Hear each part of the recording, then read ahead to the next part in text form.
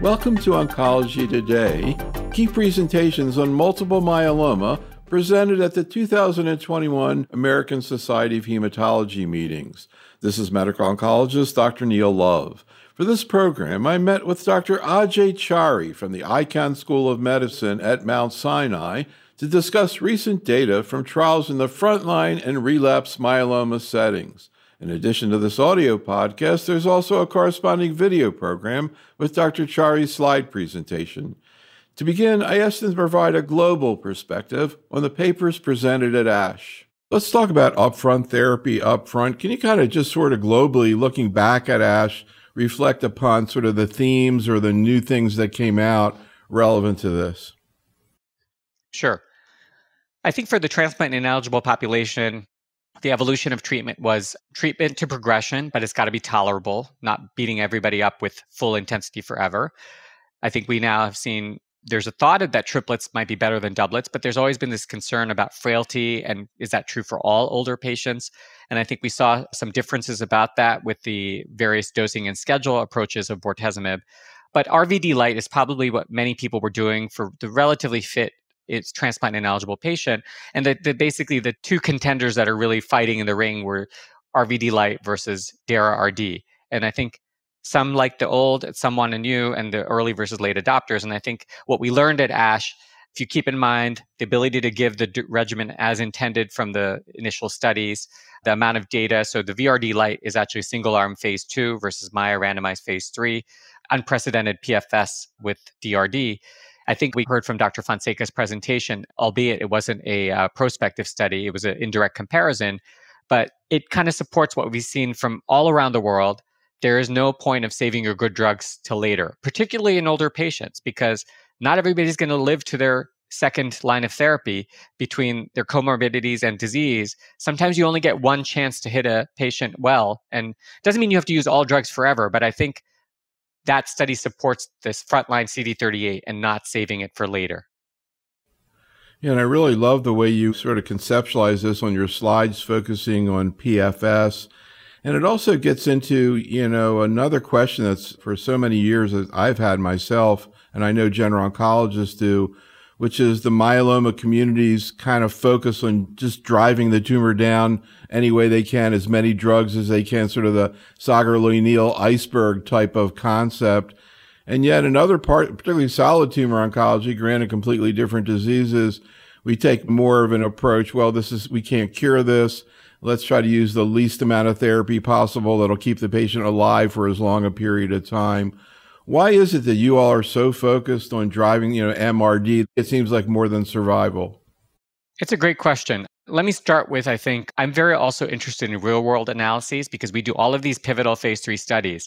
And then when you look at real world, the duration of therapy is dismal. At best, maybe 40 to 50%. So we set up patients for these, like that Forte study. I can't think of a patient, especially in the era of COVID, that's going to go in for twice weekly carfilzomib for a whole year. It's just not palatable, and not to mention the cost.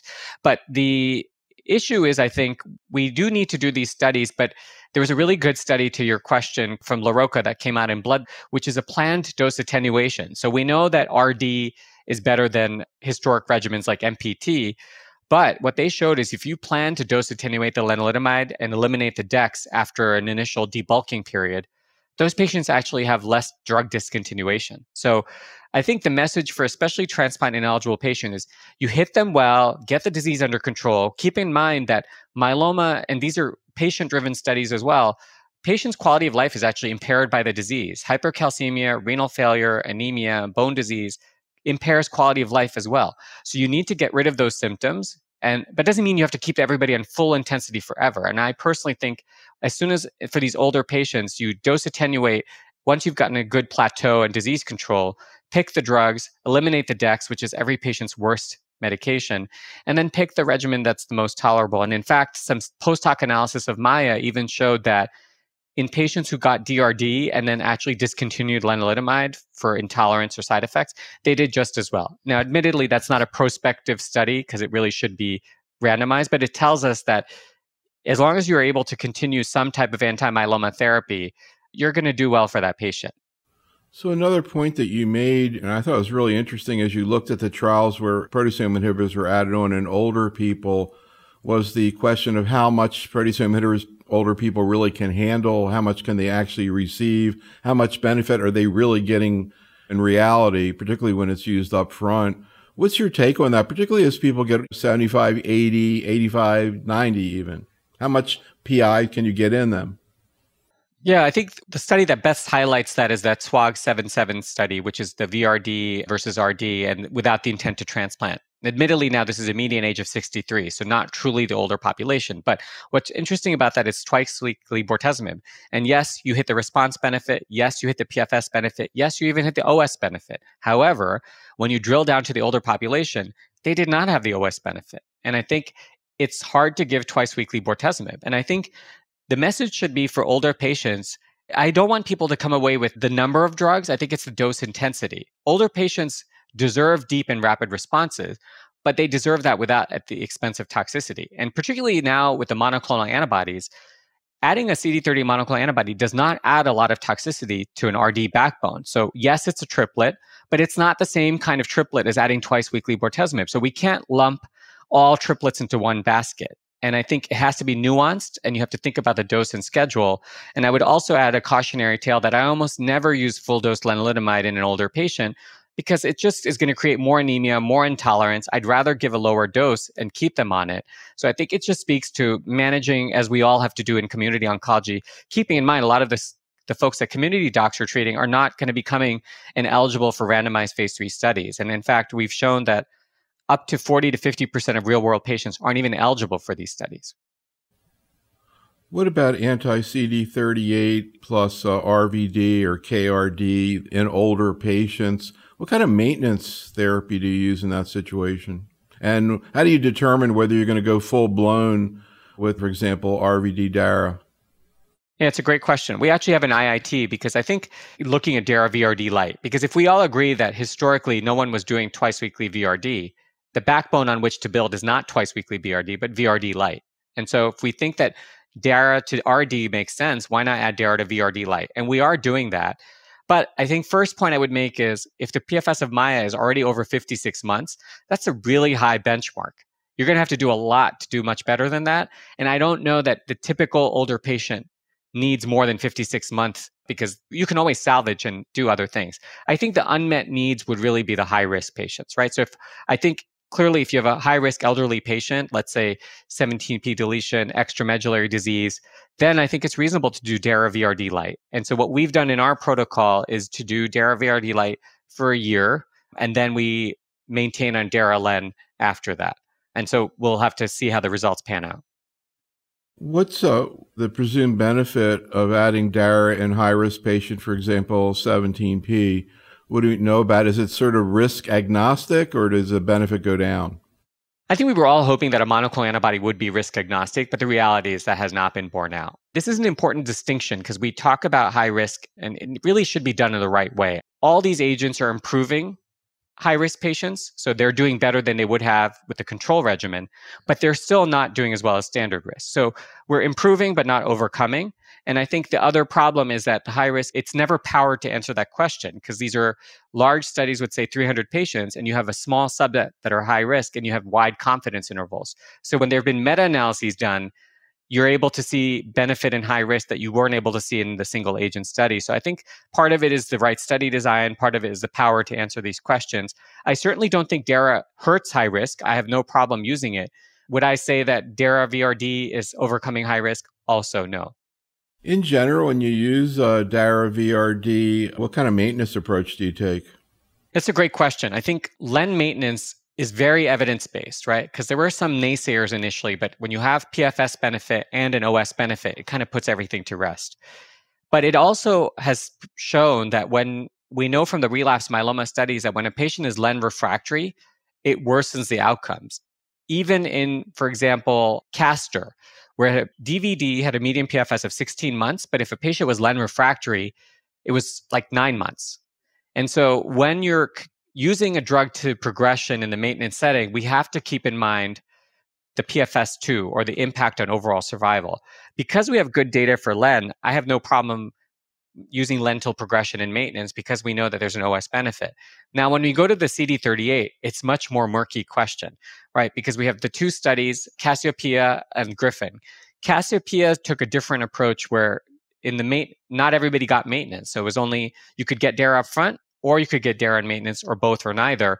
So that's a different question. And we don't have mature data yet for long-term follow-up. And the Griffin took a different approach. It was DARA and induction and consolidation and maintenance. However, the DARA is only for 2 years. So we'll have to see what happens with these longer follow-up because Griffin patient in the US per study design is not going to be CD38 refractory necessarily at the time of relapse because they will have had discontinued DARA after 2 years. I think to answer your question, we're going to need to use DARA with lentil progression to really see if that is worth it. Because if we know that len refractoriness is worth it because there's an OS benefit, do we want CD38 refractoriness without the OS documentation first? Sort of side question, are you in your center in terms of sub-Q DARA? You pretty much use it all the time or in certain specific situations?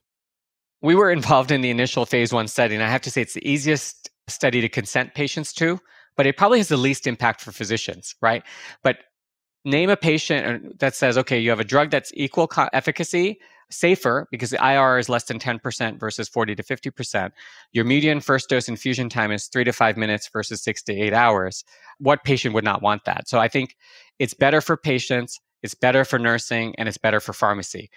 For the physicians who are writing the orders, it has the least benefit. But I think we've switched completely. And I would just add in the era of COVID, you want to protect your nursing team and patients as well to avoid extended time in the infusion centers. So you were talking about the Cassiopeia trial, and there was some data presented at ASH that you talked about on MRD. I would like you to comment on because I thought it was really interesting. Yeah, I think the superficial take-home message from Cassiopeia was that if you look at the PFS curves, those patients who got DARA up front did not have any benefit from DARA in the maintenance setting. And it only benefited those who did not get DARA up front. So that was a simplistic take-home message. Everybody said, oh, you know what? You either need DARA up front or in maintenance. But we have to keep in mind that when we interpret randomized phase 3 studies, you got to look at the median follow-up and what the endpoint is. These are patients who are doing amazingly well. They got quadruplet induction, they got transplant, and they're getting longer follow-up. You're going to need longer follow-up to really see PFS play out. And that's what the purpose of this presentation was that, okay, we know that PFS is going to take a longer readout. Let's get a crystal ball window into that with the MRD negativity. DARA and maintenance did overcome not having DARA in the observation arm. So this is an important other distinction that the control arm, because this study was designed a while ago, was not with len maintenance. So it was just observation. So it's a little bit easier to do better than nothing than it is to do better than len maintenance. Then when we look at 1-year MRD negativity, this is super important. One of my pet peeves is that MRD negativity, people put it into this mystical box for myeloma. MRD negativity in myeloma is not the same as PCR negativity in CML. It's just a surrogate endpoint. And so we need to put a caveat that MRD negativity must be sustained and eventually it does not supersede the need for PFS and OS follow-up. With those caveats, let's look at sustained MRD negativity. 1 year, highest to lowest, 48% down to 21%. At the 2-year sustained MRD negativity, again, same trend, nothing different. And so my interpretation of this is that the MRD negativity is the best when you use it upfront and in maintenance.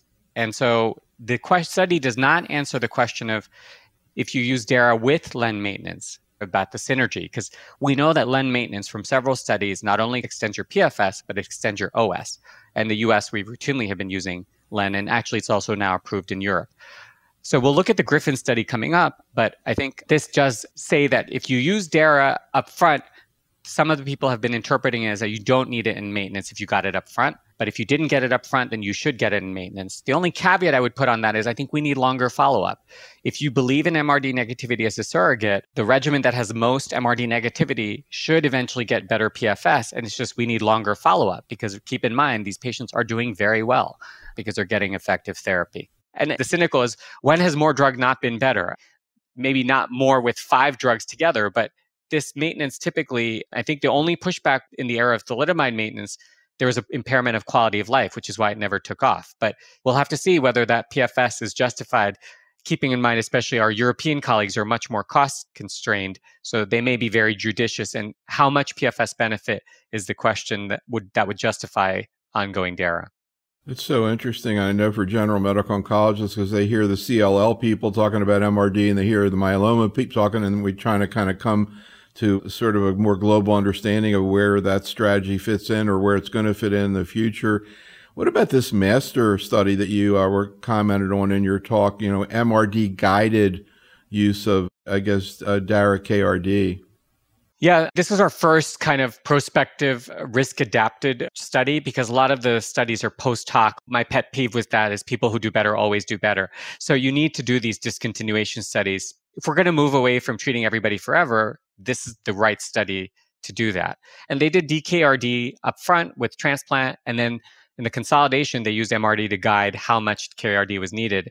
And the good risk patients did very well from both a PFS and OS perspective, but the true ultra high risk, which is defined as 2 or more abnormalities, had an impairment in their PFS and OS curves. And I think you made this interesting analogy to CLL, and I've been at some ASH meetings where we compare heme malignancies. And myeloma is a unique disease in terms of it is really a blend of a solid and a liquid tumor, right? Because you have patients who can have macrofocal disease that lights up on a PET scan, but a blind biopsy in the marrow may miss that. And CLL, I suppose you could have lymph nodes, but CML, for example, you don't typically see that. So I think in myeloma, one of the limitations of MRD is you have to go through the intellectual. And I would particularly caution from community bedside decision-making because you need to be SPEP, IFE, UPEP, IFE, light chain negative, and imaging negative. And then if your bone marrow is negative and it's a good quality aspirate and it's 10 to the minus 6th, you're halfway there. But then the other question is it sustained MRD? Because just having a single time point is not enough. And I think what the master study has shown already is that the high-risk patients we have not overcome even with DKRD, even with unprecedented MRD negativity at a single time point. It did not pan out to sustain PFS and OS benefit. And my prediction is that that story will also show up for the standard risk patients. It's just going to happen later out. But I don't think that with the current drugs, we've cured myeloma yet. And I don't think we can say that 2 MRD negative time points means you're cured and you can discontinue all therapy. That's just my prediction, but we'll have to see with longer follow-up, at least not with the current drugs that we're using. I mean, I don't know that, at least in terms of that particular point, it's that much different than CLL. But I guess the thought is that maybe you technically aren't going to cure them, but you delay the disease from progressing long enough that they can die of something else. But one other thing I was going to ask you about, ESA-VRD. Was that presented before? Or ASH was the first time? It has been presented before, and I think it was more response rates. And there's also that the Europeans have also presented that for high-risk subgroups. But I think this was clearly a randomized phase 3, and it's also been presented as phase 2. But this was the first readout of their primary endpoint of MRD negativity after induction, which was significant, 81 versus 51%. I just think we should be cautious with comparing to other studies because the number of chemotherapy cycles is really different across the regimens. And it's certainly good. What it means for PFS has to be determined. I don't know how long or even if they're working on a sub-Q formulation of ESA, but it would have to be a whole lot better to flip into IV at this point. Is ESA going to have sub-Q? They're working on it, but it's still not close. Yeah, I agree. I think it's an uphill battle to try to replace such a convenient product, with the only other exception, again, if the cost. But I think from an efficacy, we're not seeing major differences. And the toxicity, we're not seeing major differences. So it'll probably be a convenience and cost that are going to be the determining factors. Is there a cost issue at this point? Is it less costly? No. Yeah, I wouldn't think so. And it's not approved yet for frontline therapy. It's approved for relapsed disease. Well, let's talk about some of the papers from ASH that you commented on in relapse disease. And one that I thought was really interesting relates to selinexor. First of all, I've been still trying to figure out why and how selinexor works. I love the graphic you showed there. And there was a paper presented at ASH looking at the issue of selinexor and with DARA refractoriness. But could you just kind of go back over the way selinexor works? I guess it's completely unique. And why it's, I know it prevents, I guess, nuclear export of proteins, but why differentially does that end up having an anti-tumor effect? Is there a greater effect in myeloma cells? Yeah, I think it's a great question. Interestingly, first, it's worth mentioning XPO1 has shown efficacy in lymphomas, gynecologic malignancies, also I think head and neck tumors. So it's not unique to myeloma, but it's probably the most advanced in myeloma. And basically, I think myeloma cells are basically protein factories, right? They're antibody factories. And I think when you block these export, the presumption is these specific targets would be the oncoprotein mRNA. The glucocorticoid receptor is also very important. We know that when you add dexamethasone to selinexor, you do get more efficacy. So some of that is pharmacodynamic benefit from that combination approach that you may not see as much in, say, solid tumors. So that may be part of the story because we know that glucocorticoids are part of it. But I think the retention of 17p is interesting because in the Boston study comparing SVD to VD, there seemed to be a particular benefit in that 17p retention. So recognizing that 17p is a complex target, not everybody is biallelic deletion. So if you have a monoallelic or you have some functional p53 and you're retaining that, that may have significant benefit for patients to put the brakes on the cancer. So I think it's really novel MOA. And what this study showed was basically that when they looked at biomarkers, it's a ex vivo study in the lab that showed that when you look at GDP and protein expression, the selinexor seemed to have a particular benefit in patients who had been in DARA the immediate prior line of therapy. And that's important, especially in light of our earlier discussion, if more and more patients are going to be CD38 refractory after earlier lines of therapy. Right now, we have those big 5 drugs of len, pom, bortezomib, carfilzomib, and DARA. And the question is, what do you do after that? And in contrast to the SELI, there's the converse is like elotuzumab, for example, because DARA does deplete NK cells as well. So you need potentially 3 to 6 months to recover NK cell. And elotuzumab is an antibody that depends on NK cell function. So these are some of the things that we need to understand when we start sequencing our drugs, because you can't just throw everything whenever you want. And I think we need these kinds of studies to guide rational sequencing.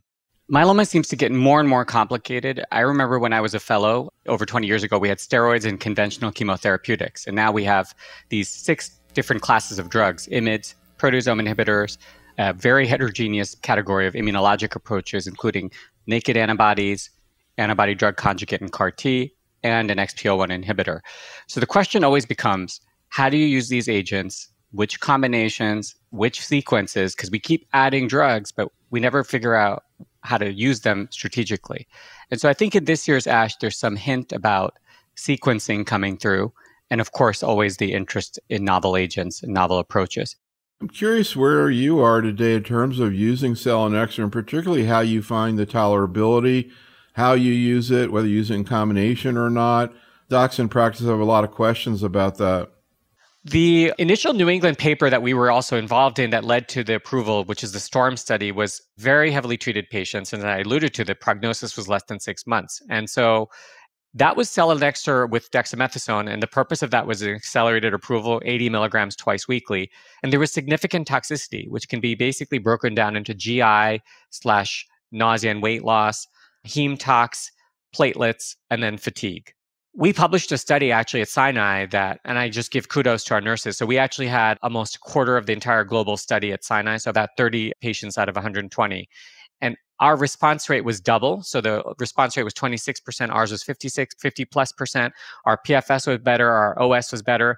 Clearly the OS could be coming from clinical trials, but why is the response rate better? And I think the answer is we were very proactive. We told the patients, look, these are the side effects. We're going to have you come in frequently at the beginning. We're going to start you on multi-antiemetic therapy. And then as soon as we get the disease under control, we're going to attenuate your dosing. And with that strategy, it works. Now, we don't need to do that anymore because you don't need 80 milligrams twice weekly, because we all know that it's interesting. The studies that we are using for regulatory approval are almost never what we're doing in practice, because single arm accelerated studies, yes, it gets the drug approved, but you're not using it as a monotherapy. And randomized phase 3 studies are also not typically what you're doing because no one's really using bortezomib like Boston in relapse. So I'm typically combining selinexor once weekly with the partner drug that's the best for that patient. It may be a CD38 antibody if their counts are low. It may be a PI also if their counts are low. It may be an IMiD if they want an all-oral regimen and they have good blood counts. So fortunately, the STOMP study gives you options of dosing with each of those drugs. So it's great to have that option. And I think it's obviously going to have a tough sell because of the T cell redirection, because they're looking so effective. But I think especially people who are not eligible for T cell redirection or post T cell redirection, it's a good thing to keep in mind. You also commented on some work on venetoclax in myeloma. I guess we saw follow-up or final data survival from the Bellini study, one of the more interesting trials, I think, in myeloma. I guess really one of the first, maybe the first example of really personalized biomarker-driven decision-making. Can you kind of summarize what we know about venetoclax, what, if anything, we learned at ASH from this final analysis? Yeah, the personalized medicine is right on because up till now, we don't segment patients very much. I would love to get to lymphoma type of fractionation of follicular DLBCL, but we're not there yet. But I think this is our closest effort because it showed that venetoclax Vendex versus Vendex placebo, as expected, the addition of venetoclax improves response rate, improves PFS, but there was worsening OS, which is always puzzling. And most of those deaths were from infections. But when you drill down to it, we know that venetoclax targets BCL2, which is particularly seen in overexpression in 1114 myeloma. And that subgroup had an unprecedented PFS benefit. It was around 0.1, which means 90% improvement. And really speaks to the personalized nature of that. That subgroup not only had that hazard ratio for PFS, but their overall survival hazard ratio was not worse. If anything, it was almost about 40% better. It's a small number of patients, 35, but it's because of the Bellini study. It's just a cautionary tale. We've seen this now also with checkpoint inhibitors, where initially checkpoint IMiD and steroids showed better response in PFS, but harm. So it's, I think, a sign that when we do these studies, yes, we can use surrogate endpoints, but we can't forget about looking at OS to make sure there's no harm. And I think that's why the FDA put a halt on venetoclax-based studies in myeloma. But I think for 1114, it's a game changer. And I think I would use it as soon as I could. Yeah, you made that comment in your talk. I'm actually jotted it down that you use it as soon as you could. What does that actually translate to for practical purposes? When do you generally bring it in outside a trial? Because I think the frontline transplant and maintenance data are so embedded and so hard to displace, if a patient relapses from that, then I would use venetoclax in the first salvage regimen. And the other time, I just had a patient yesterday in clinic who is 1114, and despite getting DVRD and transplanted, she still has 1114 detectable by FISH.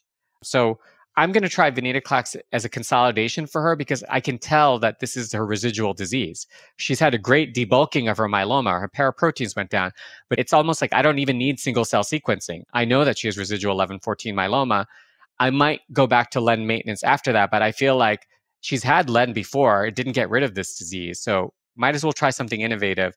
But usually I save it for first relapse. And is that as a single agent or you combine it with other stuff? No, I think, unfortunately, we're not quite at the CML BCR label type of targeting. It still does better with combination because the monotherapy response rate, even in 1114, albeit in heavily treated patients, which was a blood paper by Moreau, was about 40%. So it's not 100%. So I think as the adage is in myeloma and relapse, in all of myeloma, you pretty much need combination strategy. What have you seen in terms of tolerability of venetoclax in patients with myeloma? Obviously, the issue of TLS comes up in CLL. I don't think that's much of an issue with myeloma. But what about cytopenias? And also sometimes I hear about GI intolerance or GI toxicity. What have you seen in your patients? Very little, actually. We don't see a lot of constitutional symptoms. We do see some thrombocytopenia. We don't see a lot of TLS. We don't have an extensive ramp-up period. Just the one cautionary tale is in terms of what combination I use. Because the PIs are the best studies, I usually use either bortezomib or carfilzomib. And because I'm using in the relapse, I tend to use carfilzomib. So one thing to keep in mind there is the drug-drug interaction with venetoclax, which is notorious. So a lot of antihypertensives, for example, that you would need to use carfilzomib may interact with venetoclax. So just a cautionary tale to check with your pharmacist or do your drug interaction checks with the venetoclax. So let's talk a little bit about CAR T. Without going through all the details, maybe you can just kind of provide a broad overview of where we're at with CAR T and then what we learned globally, again, some of the big developments at ASH. Yeah, I think obviously the ide-cel is the approved CAR T, and that was their initial experience. And just in a very selected population, we saw a response rate of 80%, PFS of 9 months, very encouraging data with 6 prior lines of therapy. But interestingly, the OS was much better than that 9 months. It was actually over approximately 2 years, which tells us that you can salvage these post-CAR T failures. So that's great. I think some of the limitations have been this tremendous cherry picking of patients with limited slots and availability. If you take 100 myeloma patients who are relapsing, how many can actually get to a CAR T with all the nuances involved? Cilta-cel, which is the next CAR T, obviously had outstanding response rates of 98%, The PFS itself is going to be over 2 years, which is amazing, which of course begs, what could the OS be? We don't even know. Updates we got from ASH this year, the 21217, which is a PI3 kinase inhibitor adding to ide-cel, did not seem to do much yet. We got the update with the PFS, as I alluded to, from CARTITUDE-1 with the more than 2-year PFS, and also CARTITUDE-2, which is obviously, if this works so well in advanced myeloma patients, what about less heavily treated, where their T cells might be better, but could you get more toxicity? We saw the same efficacy, and with a small sample size of 20 patients, the toxicity looks encouraging. The overall CRS and neurotox was comparable, slight 10% grade 3 plus CRS, but I think it's small numbers. But overall, I think the toxicity is very encouraging. And I think one of the big differences that we're learning in myeloma is that in this heavily treated population, you don't have a lot of ways of controlling the disease. And so when you go to CAR T in advanced myeloma, you might incur more CRS. In the less heavily treated population, not only will their T cells be better, but you can probably control their disease going into CAR T, and that may confer a benefit as well. Incidentally, I noticed on one of your slides, I have to ask you, I think the binding domain of cilta-cel is from the llama. Is that the animal, the llama, really? Yeah. And there's 2 binding domains, whether, how much of that is responsible for the lower dose, the binding affinity, but it's a different construct. So it's kind of interesting. Interesting. Yeah, well, that does lead into the issue. Looks indirectly like it's maybe a little bit more effective than ide-cel, I know, with all the hazards of comparing indirectly. But we have seen, in breast cancer this fall at ESMO, we saw huge trial in breast cancer comparing 2 antibody drug conjugates, which everybody thought was going to be the same, and yet one was way better.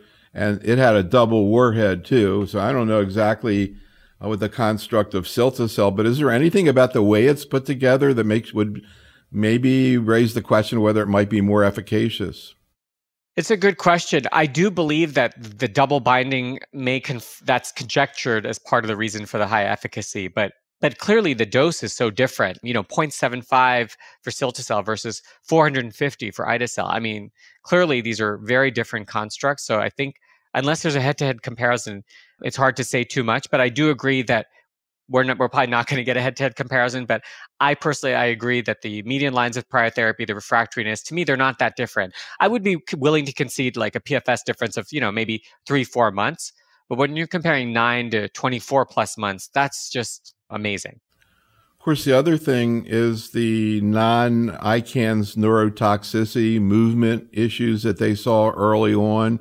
Can you comment on that? Have you seen that yourself? And it looks like maybe the newer trials, you're not seeing that. So how do you put that all together? One of our patients, unfortunately, did have that Parkinsonian feature, and it was written up and published in, I think, Nature of Medicine. I think we've learned a lot. I think the components of avoiding these are trying to control the disease well with effective bridging. It's monitoring closely for neurotoxicity with handwriting analysis. Sometimes it's not always going to slap you in the face that this patient's having neurotox. So the handwriting analysis, the early interventions with the CRS and steroids, there was a skittishness initially because we didn't know how steroids was going to affect the CAR T. But I think neurotox is way more important. We're getting so complacent that these are phase 1 studies giving these amazing results, but part of phase 1 studies is safety. And I think we have a huge learning curve. And we've now seen that with the later patients, the rates of severe neurotox has gone tremendously down. So I think the phase 1 is doing its job. The learning curve is being transmitted across the world as global experience evolves. And I think neurotox has been quite manageable. There's so much data coming out on bispecifics. Maybe a little bit of an overview of where we are with bispecifics. What are the ones that seem to be most closely lined up to maybe get FDA approval? And where do you see this heading long term? Do you think they're going to be used before CAR T, after CAR T, consolidation? Where do you see all this heading? So bispecific come in 3 flavors, targeting BCMA, GPRC, and FCRH5. I think the CRS rates across the board are pretty comparable, ranging from 60 to 80%, but primarily low grade. All are showing great efficacy, 50% to as high as 80%. And again, some of them are smaller numbers. I think some of the differences will be in the toxicity profile. Infection is a big one. We're seeing a grade 3 higher infections in the BCMA targeting, unusual infections like CMV reactivations, fungal infections, other types of viral infections. And of course, part of this could be due to the heavily pretreated nature of myeloma. Patients who might not normally have been alive are now being kept alive. However, the pushback to that is you're not seeing that with GPRC5D, which is also a heavily treated population. And it speaks to the MOA. And by that, we do know that when you knock out BCMA, you knock out antibody production. You get a high incidence of hypogamma, probably up to 70%. And multiple studies are showing that BCMA treated patients are not getting good COVID antibody responses to the vaccine. And multiple BCMA studies are showing COVID related deaths. So I think it's important to keep in mind for the BCMA treated category, IVIG for hypogamma, CMV monitoring, and keeping the COVID therapeutics. We now have the AstraZeneca product that is for prevention of COVID in patients who don't have antibodies. And so I've been using that in my BCMA patients because they don't respond, and despite 3 or 4 doses of the vaccine. So infection is one, cytopenias is another. We're seeing a little bit more cytopenias with the BCMA than the talquetamab GPRC5D, and maybe cevostamab is a little bit in between. But talquetamab does give you the skin and taste issues and nail issues. So GPRC is expressed in heavily keratinized tissue. So that explains the nails and also the skin palm or plantar peeling. The taste is a little bit more difficult, maybe salivary gland expression, but in our center, we actually presented a study at ASH this year, a poster from our nurses that of 90 patients that we've treated with talquetamab, only 1 patient came off for non-PD. But that said, we've had a learning curve, so we're very proactive with supportive care. And cevostamab also, and I think is, again, a completely unique drug in that no other drug in that FcRH5 category showing single agent response rate. I think to answer your question about where does it belong, I have this slide where I do a hypothetical randomized study between a CAR T and a bispecific. And when you think about it that way, first is that at a moment that a patient's progressing, and at Sinai, as I alluded to earlier, I think we've had now over 70 patients go to CAR Ts, but the challenge has been availability, both on clinical trials and in the real world. And so when the CAR T studies were going on, these are global studies. Each site gets 1 slot at a particular time. You don't get to pick when you're getting that slot. So you review your list of patients and say, okay, who's progressing and measurable at this moment, and who can actually wait the 4 weeks. So there's a selection in who gets to sign consent that is not happening in bispecific. Then there's the time that the patient has to be alive and able to control the disease and meet the eligibility again in 4 to 6 weeks, which eliminates a sizable percentage of heavily treated patients who are very explosive disease. And then there's the bridging chemo that you're giving. Admittedly, in heavily treated patients, you're not going to get profound responses, but maybe if it's contributing 1 to 2 months, that could impact a comparator study. And then there's, of course, the cytopenia and supportive care for CAR T. That said, you're one and done. You're not doing any maintenance therapy. And on the other hand, the bispecific is off the shelf. You don't have any patient selection, bridging chemo, PFS confounding from the bridging chemo, and all of that stuff. So if you were going to compare them head to head, I think the PFS of bispecifics is probably going to be in the order of 8 to 12 months, which means that a CAR T is going to have to be much better than that, given all the issues we talked about, to be warranted, not to mention the costs, et cetera. But so that's my take on it. But I think we're going to need both. I think for explosive disease, you're going to need the bispecifics. For indolent young patients who live far away, CAR Ts are tremendous. And I think sequencing is, of course, the other question. We did present data that, fortunately, you seem to be able to go from one T cell redirection to another. Because theoretically, there was a concern that if your T cells are exhausted, can you go to another one? But with the combination strategies going on, you can combine bispecifics with DARA, with pomalidomide, and you can also go from one bispecific to a different target. So I think it's nice to be able to do these different options. And of course, earlier lines of therapy for both CAR T and bispecifics is going to be eagerly awaited. So I love hypothetical trials. What do you think about a trial that looks at, let's say, DARA VRD induction transplant eligible patients, and then you randomize between transplant, CAR T, and bispecifics at that point? Absolutely. I think it's a great idea. I think they're the only CAR T might be more competitive because it's a one and done thing, right? So unless we could get to the point where we really know we're targeting a clone that's not eradicatable by other measures, the bispecific having to treat to progression, although we have a natural experiment in New York in the peak of 2020 COVID, we paused a lot of patients because of safety. We didn't know what we were doing. And I have to say, the vast majority of patients did not progress with holds of therapy. So I think we're still early in the learning phase of these bispecifics. Do you need to give this forever on a particular schedule, or can you start dose attenuating, going to a maintenance schedule? Still early phase 1 experience. Well, they've got intermittent androgen deprivation in prostate cancer. Maybe you just use the bispecifics till the MRD gets negative and then stop therapy for a while. I don't know. It's a game-changing question to be even asking, right? I literally have a patient who was we had a discussion about hospice 2.5 years ago, and now he's in complete remissions on 2 different bispecifics. And he's actually depressed because he didn't think he'd be alive. And so the fact that you're asking this question about intermittent dosing is something we've never been able to do in myeloma, because if your PFS is 3 to 4 months, where is the intermittent coming from, right? This concludes our program. Special thanks to Dr. Chari, and thank you for listening. This is Dr. Neil Love for Oncology Today.